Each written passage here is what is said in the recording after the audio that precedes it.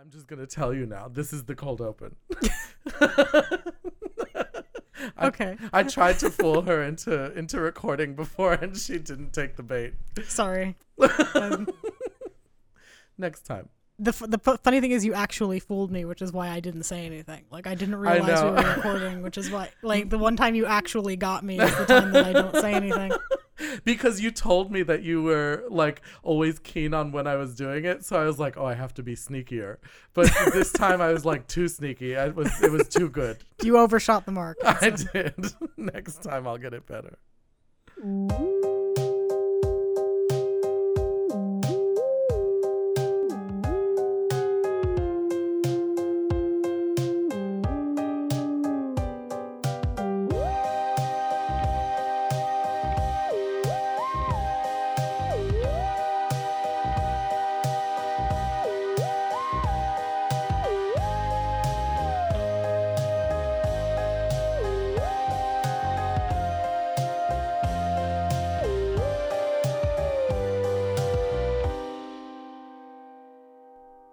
Well, hello, Sam Baxter. Hello, Pissy Miles. How are you? I'm all right. How are you?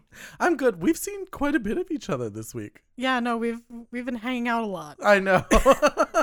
We had a bonfire. We recorded our episodes. We had our first sleepover on Friday. Yep. And it went very well. Yes, it did. I'm very excited because we have so many more events planned, like our sleepover. Yeah, no, there's lots of exciting stuff coming up. There is. We had a really wonderful little sleepover on this past Friday and spoke to a lot of you wonderful kids out there.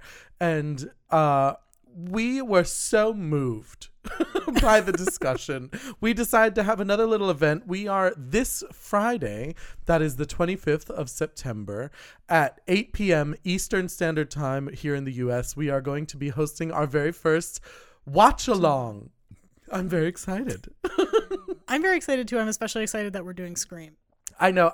When we were talking about what movie to do, I was like, well, we can't do a movie we've reviewed before. And I was like, why not? Why can't we do a movie we've reviewed before? It's a completely different thing. It doesn't matter. Exactly. It's totally different. So we might as well just do our favorite fucking movie ever, Scream, and get to enjoy every moment of it.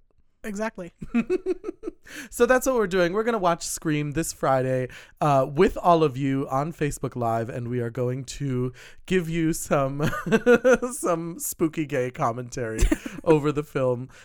So make sure you tune in. It's going to be, there's an event page, and I believe we're broadcasting it on the My Spooky Gay Family page. So you can tune in and watch it with us. We're going to be watching the movie and giving some funny commentary over the however long it is. I think it's like an hour and a half or 2 hours. Yeah, no, they're not terribly long, slasher movies generally.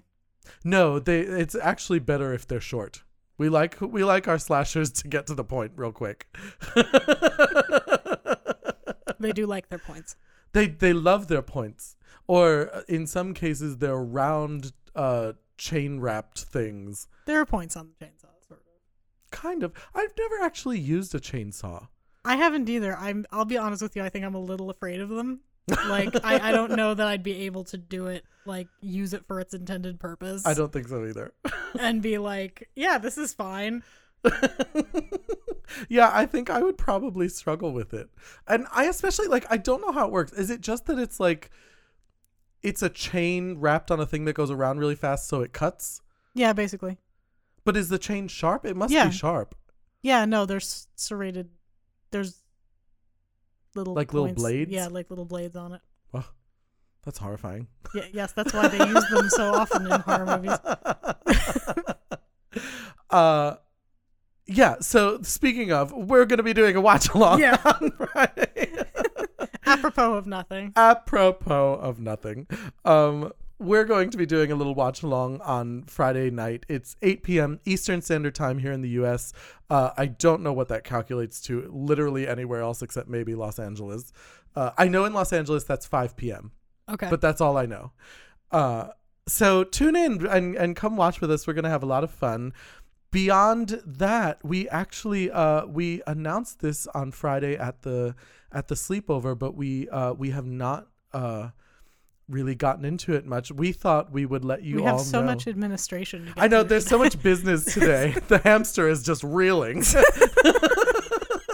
He's rolling around in his cage like, I have too much to do. We wanted to let you all know some very big business that's happening. We are starting a Patreon because we thought, you know what? We would like to not be poor anymore. So we're going to start a little Patreon, and it's a way for us to give you guys more really cool content, and also to make sure that all of the content we're putting out, we can kind of put some money back into it and make it as big and as wonderful as we can.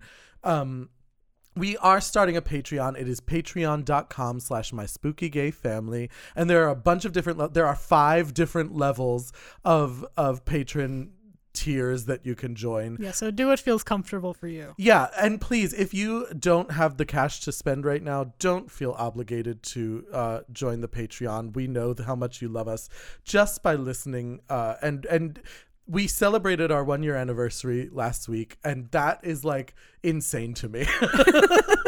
We've been doing this for a whole year, and somehow over the last year we have found all of you spooky people and created such a wonderful little community that we love so dearly. And truly appreciate each and every one of you. Every single one. I can't tell you how many like fun messages we get on Twitter and on Instagram. And on Instagram, we get pictures of corgi puppies. That is, by the way, a specific reference to the Dipped Quill is their Instagram username. But they also have a username called Laszlo the Vampire Corgi. And they send us pictures of Laszlo, who is their corgi puppy, all the time. And he has... he dresses like a vampire sometimes, and it's a reference obviously to what we do in the shadows, because there is Laszlo the vampire. Mm-hmm. But he has a little stuffed unicorn named Pissy that he eats. Oh no, isn't that crazy? I was like, I have never been so moved in my life that there is a corgi out there playing with a stuffed unicorn that is named after me. So and we get things like that. We get spooky stories. We love getting all of your comments and things. So we thought we would kind of create a little bit more of a close-knit community. We're starting this Patreon, and you know, amidst the tiers of this Patreon, there are going to be monthly sleepovers, which is our Zoom meetings, and there are going to be monthly watch-alongs, so we will watch movies with you. There's going to be the return of an infamous horror blog that started literally over a decade ago. Yes, it did. And what was it called, Sam? It was called Fright Dyke. It was like the first iteration of My Spooky Gay Family in a way. A little bit, yeah. Because it was just your blog about horror, and specifically queer horror. Yeah, it was just me being a smartass about slasher movies, really. Yeah. And so that is coming back as part of the Patreon program. That is kind of our monthly sort of newsletter, but it's going to be Sam's musings about all things horror and not horror, whatever she feels like talking about that month. And we've got all kinds of other things. You can go and check it out. We're launching the Patreon on October 1st. So next week, it's actually next Thursday. Is it? Yes. Next Thursday, you can go and check out our Patreon. You can check out all of the great tiers and decide if there's a level you would like to join. I should warn you all that there is a bit of news. We are going to be moving the minisodes to the Patreon, and it is one of the lowest level tiers because we want all of you to be able to listen to these mini microsodes that you love so much. We're going to be moving them to the Patreon, but on a very low tier so that you guys can still access them within a reasonable price point. So after we are done with the reviews of Unsolved Mysteries, we are going to be switching the microsodes over to the Patreon, and you guys will be able to find them there. But I want to remind you how much we enjoy doing these mini microsodes for you, and they will be available to you on Patreon. That said, that's most of our business, I think. Yes, right? I think that about wraps it up.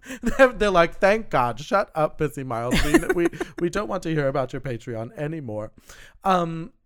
We're going to jump right into probably the most like miserable episode of Unsolved Mysteries. I literally said to Sam before we started recording, I was like, this is actually going to be a mini microsode, because I don't know if I can talk about this at length, because it's so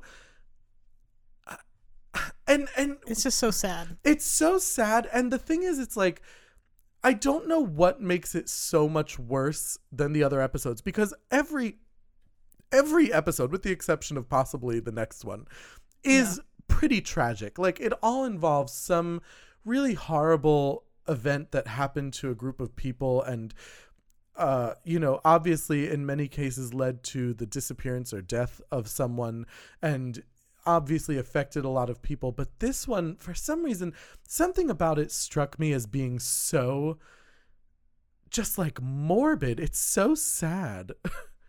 I think it's because you kind of know what happened. Yeah. Like, there's less mystery involved, so there's less of that sort of true crime detective brain taking over, and more of that kind of, oh shit, what if this happened to somebody I knew and loved kind of feeling. Yeah. And it's also like, I think that's a really good point. I think you're absolutely right that it doesn't come off as so much of a mystery. I think anyone watching this episode knows generally what probably happened to this gentleman. We of course are on episode 4. It's called No Ride Home, and it is it's the retelling of what happened to a young gentleman named Alonzo Brooks. He was very young. I don't remember exactly. He's 23, right? Yeah, I think he's somewhere in that 22 to 24 range. Yeah, he's in his early 20s, kind of 22 to 25, somewhere in there. I believe it's specifically 23 years old. And he lived in Kansas, and was kind of part of a group of friends that just was looking to go and hang out one night, and they drove a very long way to a party that was kind of in the middle of nowhere. And he was a young African-American gentleman in a group of a larger friend group that was mostly if not all white, from what we can tell based on what was shown in this episode. And he goes to a party that was mostly if not all white. Yeah. And I think they do say he was the only African-American there. I do believe that you're correct. I think that that's true. He was the only person of color at this party. And what's so crazy to me is, I mean, we're just going to jump right into it, I'm assuming. Yeah. Basically, over the course of the night, he's very he's described as being very vivacious and fun and just willing to go out and have a good time. And so he's having a good time, and somehow he gets into an altercation with another gentleman at the party, and that person uses a really terrible slur against him, and that kind of erupts into a larger fight that has to be kind of broken up, and not a physical fight, but an argument that has to be broken up. And his friend kind of takes him out of the situation and calms him down. And then after all this happens, his friend's like, okay, we're gonna go, you can find a ride home, right? Bye. And it's like, maybe this wasn't the best time to leave your black friend at a party of white people who just called him the N-word. Yeah, there's a lot of choices that happen in this episode that are highly questionable. Yeah, and it just struck me as strange because, I hadn't thought about it until just this moment, like just how bizarre it is that his friends were comfortable leaving him at a party that he had already had I guess you could. There had already been some friction, but it was like already racially motivated. Like there had already been the use of racial slurs against him. Yeah. And if I mean, hindsight is 2020. I don't want to assign blame to any of the people in his friend group because we have no idea what happened, but it just seems so strange to me. Like if that had happened to a friend of mine, I would not have left them at the party. No, especially not to go get smokes, which is what the first friend says he went to do. He went to go get cigarettes and got lost and decided to just go home. Yeah. Apparently, after calling another friend and who said that they were going to take Alonzo home, but that friend was never, like, no one seems to know who this guy is. Or where he went. Like, yeah, no one can figure out kind of whether or not that guy even really existed. And I think that there's a question. Yeah, it's all very shady. And it's like, well, I've heard some people say that they feel so bad for the friends because of this guilt they must have, because obviously Alonzo the next day goes missing and within days is reported a missing person because it's very unusual that he didn't come home. And immediately they find his hat and his shoe near the house, like literally down the road. Yeah. Off the road, like in a just like a grassy knoll or whatever the fuck it is. They find his hat and his shoe in this very deserted area, and it's Kansas, so there's a lot of like wide open rural area. But it's within like a quarter mile of the house that they had the party at it's previously. Not far at all. And it turns out that the house is not technically occupied. It's like kind of just a hangout where kids go, that this house is not really owned by someone specifically. And it's all very bizarre. Yeah, no, the whole setup is very strange. And what happens next, I think, is even stranger. Mm-hmm.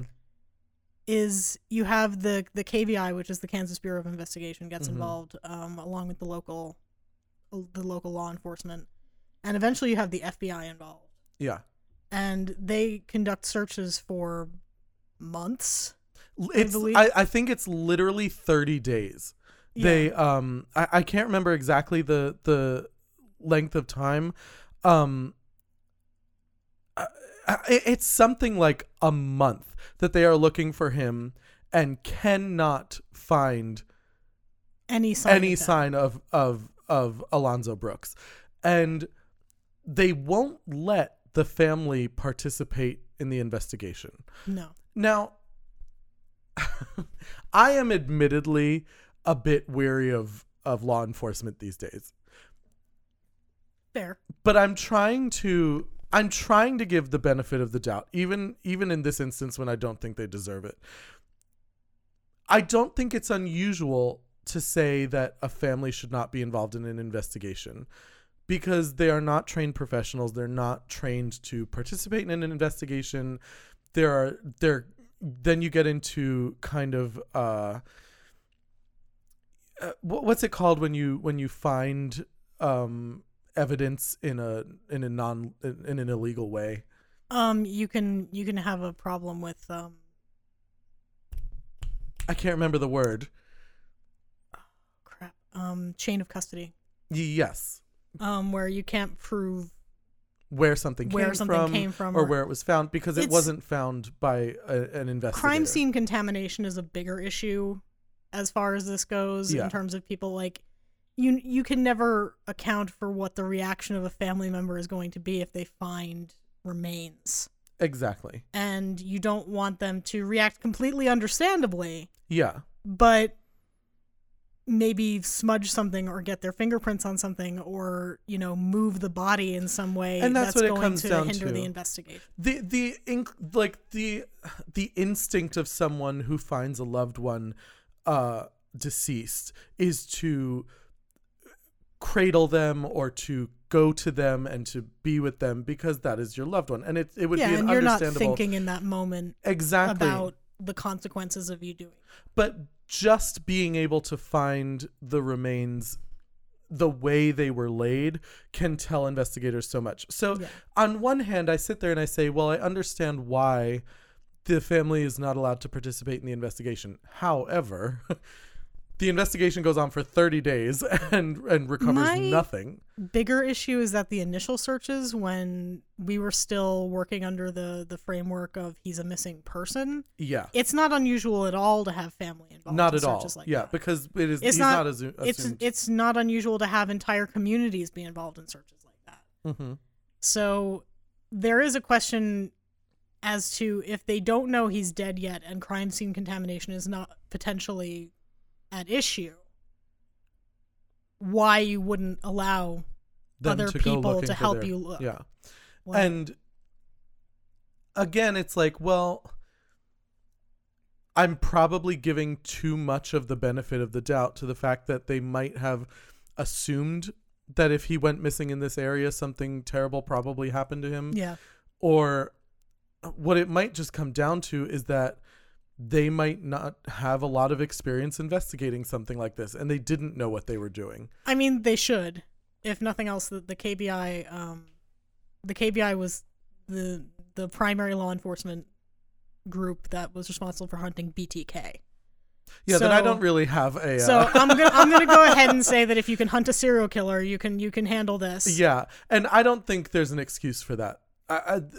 And it's like I said, I think I'm being far too forgiving. I think that this was mishandled in almost every way that you could mishandle it.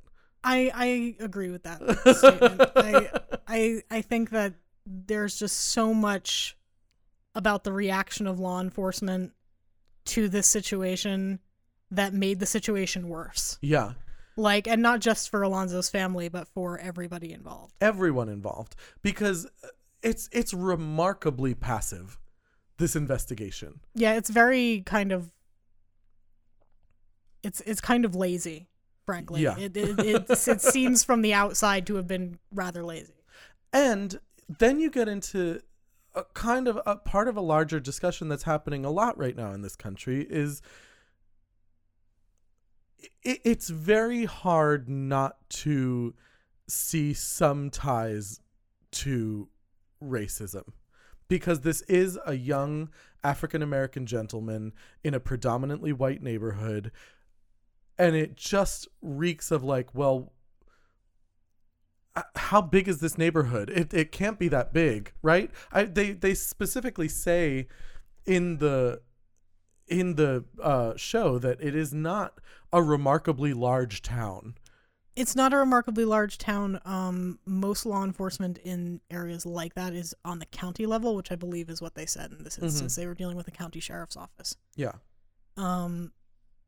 That county could be huge, particularly out in the Midwest and in very rural areas that can cover but not quite densely a large, populated. Not densely populated, but you could be talking, hundreds of miles. And that's true. But I'm saying in terms of investigation, because no investigation is going to start with immediately combing the woods. They're going to start with investigating the people who were at that party and who was there and where they went, and trying to put together a timeline. Yeah. And that was just clearly not done well. No, and it's not even that it wasn't done well. It was that there didn't seem to have been a whole lot of urgency to the process. Like, they said in the show that they conducted hundreds and hundreds of interviews, but like at the end of the day, you made them wait 48 hours before you even started doing this. Exactly. Like, there's no reason why you couldn't have begun sooner. Yeah. And the thing that frustrates me the most, because this kind of leads to a larger part of the conversation, because Alonzo's remains are eventually discovered, but it's 30 or 90 days later, like it's 30 days, excuse me. It's 30 days later. They find his remains, not in the water, or I guess it is in the creek. It's in the creek. It's in the creek, but it's unclear as to whether or not he was in the water. It's a little bit unclear. However, his body shows no signs of like bloating or discoloration or literally any of the things you would expect to see from someone's body having been in a body of water for a month. His possessions are also not badly water damaged, no. Which you would expect from being in a creek for a month. And his mother points that out. Yeah. She says, she's like, here are the things that were in his pockets, and she shows them on camera. Yeah. And they're not water damaged at all. If you know, like they're not badly, if at all. They are not water damaged. Some of them are paper documents that should be destroyed. But by any measure, if they were in the water for 30 days, should be completely dissolved. Now, on the other hand, you have the coroner who's saying that his state of decomposition was consistent with that. I have to be completely honest with you, and no disrespect meant to this gentleman at all, except for completely, I think you're full of shit. Yeah, I think he lied. Allegedly. Allegedly. The hamster is spinning around. Is running. This hamster is like, of all the fucking shows. There's 6 more episodes coming out in October. The hamster's like, fuck me. Wait, so there's 6 more episodes coming out in October and Bly and Manor? Haunting of Bly Manor. Yeah. No, comes out in October. We're going to have minisodes through the end of the year. Oh my God. But, so go to www.patreon.com / my spooky gay family. No, but the coroner to me, like, he said there was no signs of strangulation. Mm-hmm. He also admitted that the soft tissue of the neck was so badly decomposed that he couldn't really tell that for certain. But it was specifically his neck. It was specifically his neck. And not seriously any other part of the body that I remember seeing in the episode. They didn't go into too much detail about the state of the rest of the body. The only part they mentioned specifically was the neck. Mm-hmm. He did say that he came in badly decomposed. But again, there's a difference between being badly decomposed and being decomposed in a watery environment. Mm-hmm. And I'm just not convinced, based on what they've said of what the body looked like, that he was in a creek for 30 days. Especially since they searched that creek something like 500 times with cadaver dogs. Yeah. And a helicopter, and didn't find him. And then his family found him on the first fucking try within like 15 minutes. It was 30 minutes into the investigation. Literally 30 days in, the family was like, fuck you, we're looking. And they walked out, and within half an hour, they found Alonzo's remains in the creek not far from the house. Yeah, no. It is absolutely inconceivable to me that his body could have been there for the full 30 days and no one had found him before. Yeah, I don't. It makes no sense at all. And the thing that frustrates me is then it opens up a Pandora's box of more questions as to what happened here. Because if we're to believe, and I think it's a reasonable deduction, that Alonzo was not in that creek for 30 days. And I think it's more than fair to say that he most likely wasn't. Where was he, and why at that point in time was his body moved to that location? And that's the part that sticks with me, is like, there's no reason to put the body there. There's no reason to keep the body for 30 days. Mm-hmm. Like, that's where that theory kind of like falls apart for me a little bit, because like, at the end of the day, like, murderers don't do things the hard way, and they don't do them the dramatic way, like, regardless of what Law and Order would have you believe. I know. Like, they do things the fucking easy way. Yeah. And if they've already found a place to store that body for 30 days, it's not going anywhere but a fucking, like, dumpster after that. Well, I mean, I think it's fair to say it's possible that they tried to drop him in the creek even if he had been dead that whole time. Do you think it's likely that he was dead for that whole 30 days? I don't know. And that's what's hard to say, because a lot of detail is not given about the decomposition of the body. But it seems to me almost like it's possible that he was not deceased the whole time. It's possible that he wasn't. I'm willing to accept the coroner's assertion that he was. That he was dead for an extended period of time. An extended period of time, but possibly not the full 30 days. Possibly not. But I wouldn't expect it to be very much shorter than that. Okay, that's fair. I'm being a bit dramatic. I'm like he was kept as a as a prisoner and blah, blah, blah, and I know that I'm getting a little bit wild, but this case just angers me so much because I can't imagine what this family is going through, having so few answers to something that seems so relatively straightforward. Yeah, on its face, it's kind of obvious what's going on here. And there were assertions that he was drunk and that he stumbled into the creek and ba ba ba ba. But like, without missing a shoe, he's gonna stumble into the creek, not walk up the road, and then end up to end up where he ended up and still not be found 30 days later, and to have possibly injuries to his body that in no way correspond to being drunk and falling or drowning. Yeah. I mean, the damage that was done around his neck, and again, this is all kind of third-party information because I'm reading articles and things that people posted online, and they're not necessarily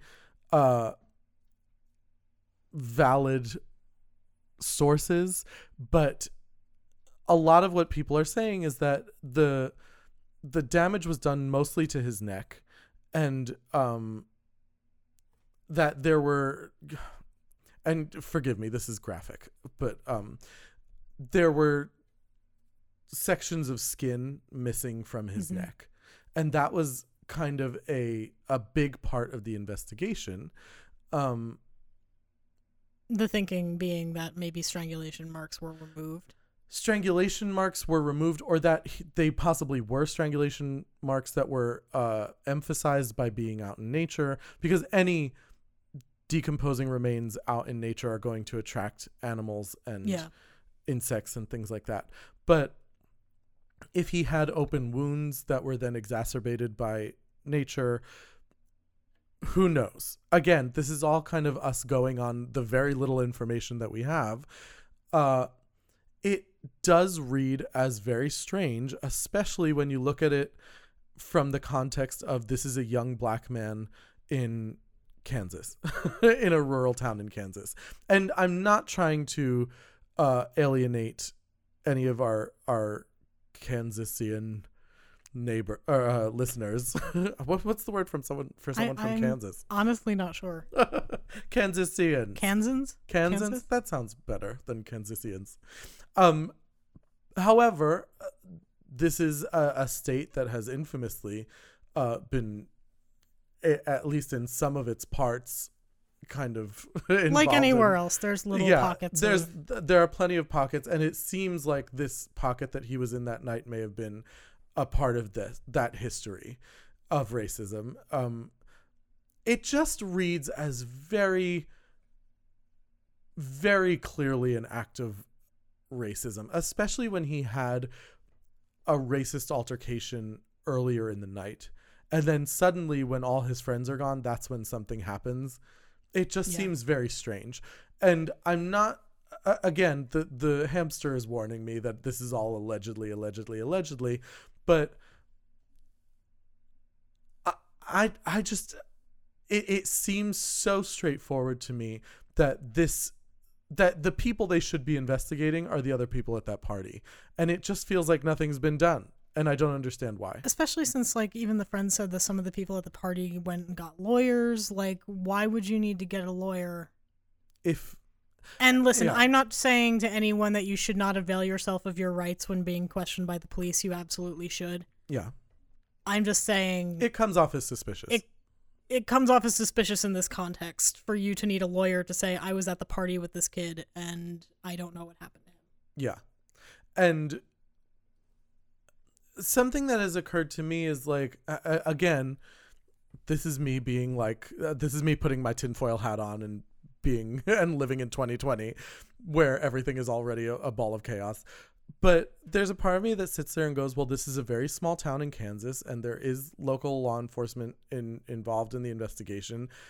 Is it possible that one or more of the people at this party were related to law enforcement and something went wrong? Some kind of altercation happened where this gentleman was murdered and someone was involved who was connected to the higher ups that didn't want this to be properly investigated. I'm not saying that it's likely. I'm not even saying that I have proof of it, but I am saying that it's something that crossed my mind. That's fair. You know what I mean? And I'm not trying to perpetuate rumors, and I'm not trying to accuse anyone of anything that didn't happen, but I am. I'm kidding. But like it's something that when there are so few answers, you can't help but be drawn to the conspiracy because it's like, well, how could you guys have fucked this up so bad? How could you have no context for this? I mean, some of it can be sort of written off as incompetence. Mm-hmm. But some of it does seem a bit more willful than that, for lack of a better term. Also, just as a side note, we should not have been drinking soda before this episode. No. Both of us are like imploding. We're like, well, he went down to the damn you, Diet Sunkist. Yes, I do agree. It does seem strangely willful. I think that wording is a very good way of putting it. I just think they did the interview with the two guys with the cadaver dogs, who were like pointing out, we searched here. They were going through this whole thing, and it was clearly a CYA interview. Mm-hmm. You know, like that's cover your ass for those of you who are unaware. Yeah. But like, even they're sitting there going like, we have no idea where he could have been if he was there the whole 30 days. Even they are standing there saying we have no idea how the fuck we could have possibly missed him. I know. So it's like, that leaves only so many options, guys. It reads a little bit as like Jennifer Coolidge from Best in Show when she's like, so I'm just going to wait here until I get another message from myself. Like it was a very that kind of interview. She's sitting there eating curly fries, eating her popcorn. Yeah.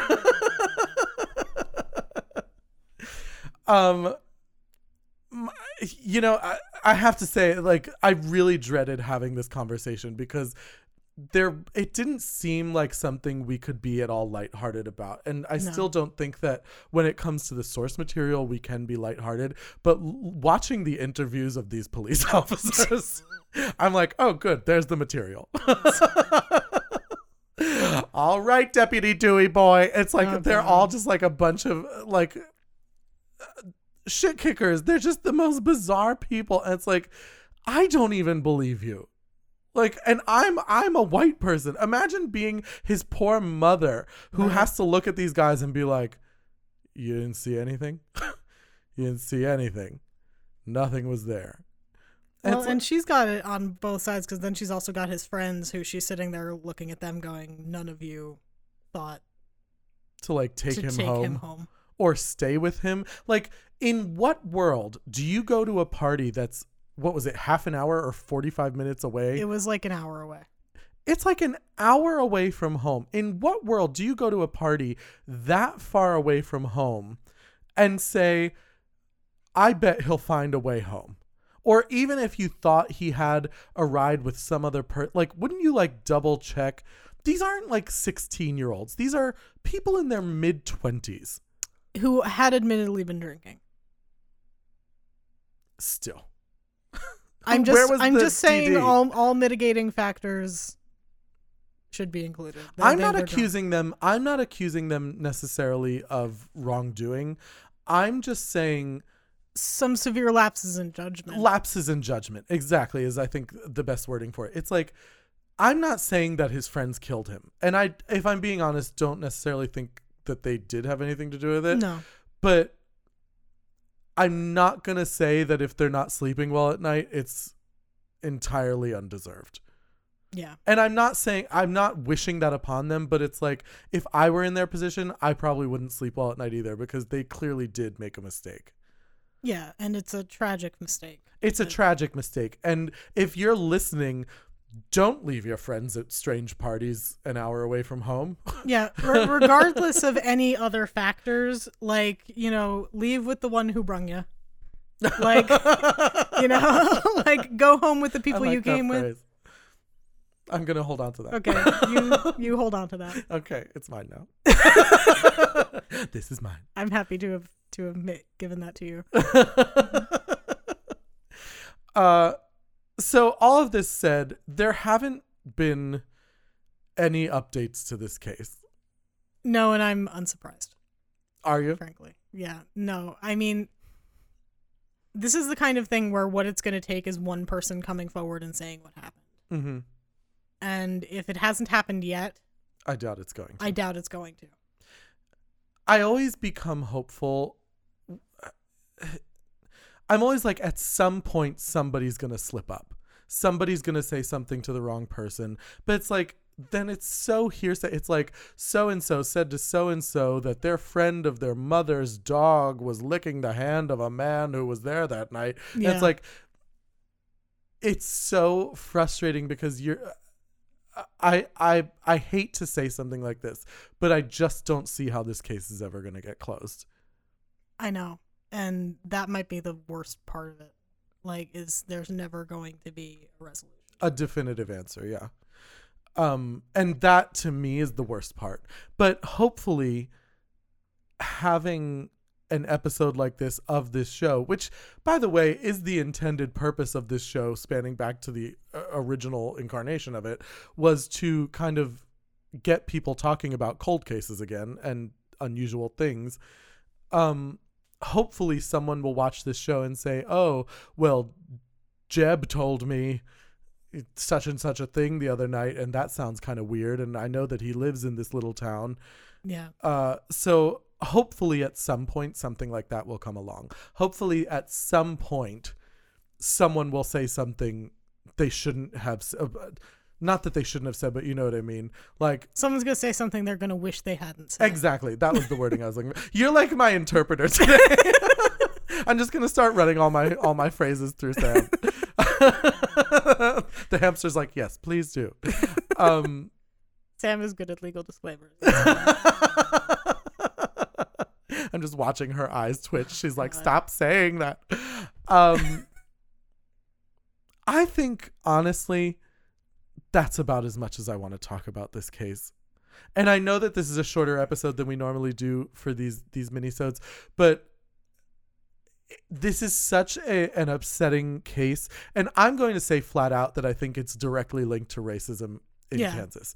No. Within law enforcement, within the people who were at this party, even to a certain extent within his friends group, I think that there were racist undertones, if not overtones, to this young gentleman's disappearance. And within the context of the current conversation that's happening about race in this country, it's just so frustrating and upsetting, and it makes me so angry that, like, I don't have the tools to continue to investigate this without it actually being an investigation. Yeah, no, like, if it would be one thing if there was some more information, if they'd been a bit more forthcoming with what the coroner had found. Mm-hmm. But the fact of the matter is we don't have a lot to go on here, and all we have is sort of circumstance. And a bunch of statements that, like, we're basically taking everyone's word, including his friend group. And you had said to me previously that basically the director of this episode said that the friends' accounts of this night were extremely inconsistent. And it's like, on one hand, yes, they were drinking, but it's like, I've had plenty of nights where I went out drinking and I still remember most of the night, especially if they all drove home that night. Yeah. You know what I mean? Granted, in the middle of Kansas. in the middle of Kansas, but none of them ended up in a creek. Yes, you know what I mean? True. Yeah, like, I know. They all somehow managed to make it home, but their friend didn't. And it's like, well, why does nobody have a clear story of this night? Why is there no clear timeline of the events of that night? It makes me so angry, because we're all supposed to throw our hands up and say, well, everyone did the best they could. And it's like, well, clearly that's not the case here. Yeah, no, there's somebody out there who knows what happened to this poor kid. I would say there's probably a bunch of people out there. Probably. But we'll be conservative and say there's one. One lone bastard. One lone asshole who knows what happens to this kid, and like hopefully gets what's coming to them. I dearly hope just trips on something and the confession flies out of his mouth. There's got to be an asteroid. Like, we know from personal experience that meteorites have been known to fall in the Midwest. Hopefully it hits that motherfucker. Yeah. So I think that's the fullest extent of a conversation I can have about this without just going wildly into conspiracy theories. But that said, I think it's important that we keep talking about this case, because hopefully if we do, someone will say the right thing that will lead us to some more information about what happened to Alonzo Brooks. And I do hope, especially for his poor mother, that she gets some kind of closure and justice for what happened to her son. I just felt so bad for her. He really did seem to be just like one of those kids who like was probably a really good kid and cared a lot about his family, and just happened to be in the wrong place at the wrong time that night. Yeah. And something really terrible happened. And I feel really terrible for his mother, Maria, who is probably still going through a really hard time with this, and I hope that something can come along or happen for her that will help to alleviate some of the pain for this situation. That said, I think we're done with the episode, right? Yeah. You didn't have anything you wanted to throw in there, did you? Nope, I'm good. Yeah. Well, then that's it, kids. I hope you did enjoy this mini-sode as much as you could. I know it's really just a miserable story, but please keep the story going and talk about it with your friends, and make sure that this episode gets its due attention. And please, by all means, remember that a week from Thursday we are launching our Patreon with all kinds of new content, video content, and newsletters and scare packages and all kinds of wonderful, wonderful things. And you can check it out at patreon.com/myspooky-gay-family. And you will also be able to listen to all of the main episodes everywhere you've been listening for free, the same way you have been as long as we've been doing this. Which is 53 weeks now.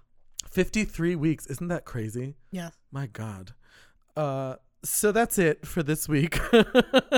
We do have a new episode coming out on Thursday, so until then, stay spoopy and remember. The FBI continues to investigate to find out if Alonzo may have been the victim of a hate crime. Brooks' body was found here in this ravine in Lacine, Kansas. Sheriff Seitz says his crew was there many times before. His body was absolutely not where it is now at the time law enforcement was there. It doesn't make any sense that a dive team came out, KBI came out, that we had cadaver dogs out. And you've done all these searches before and never found him. But we do a search, and within 30 minutes, we find him. My Spooky Gay Family features music by Nate Walker, artwork by David Alon, and this episode contains clips from Unsolved Mysteries, distributed by Netflix 2020. Please subscribe on iTunes, leave us a nice message, and follow us on Facebook, Instagram, Twitter, and YouTube. My Spooky Gay Family is a product of Barbara Duel Productions. Barbara Duel.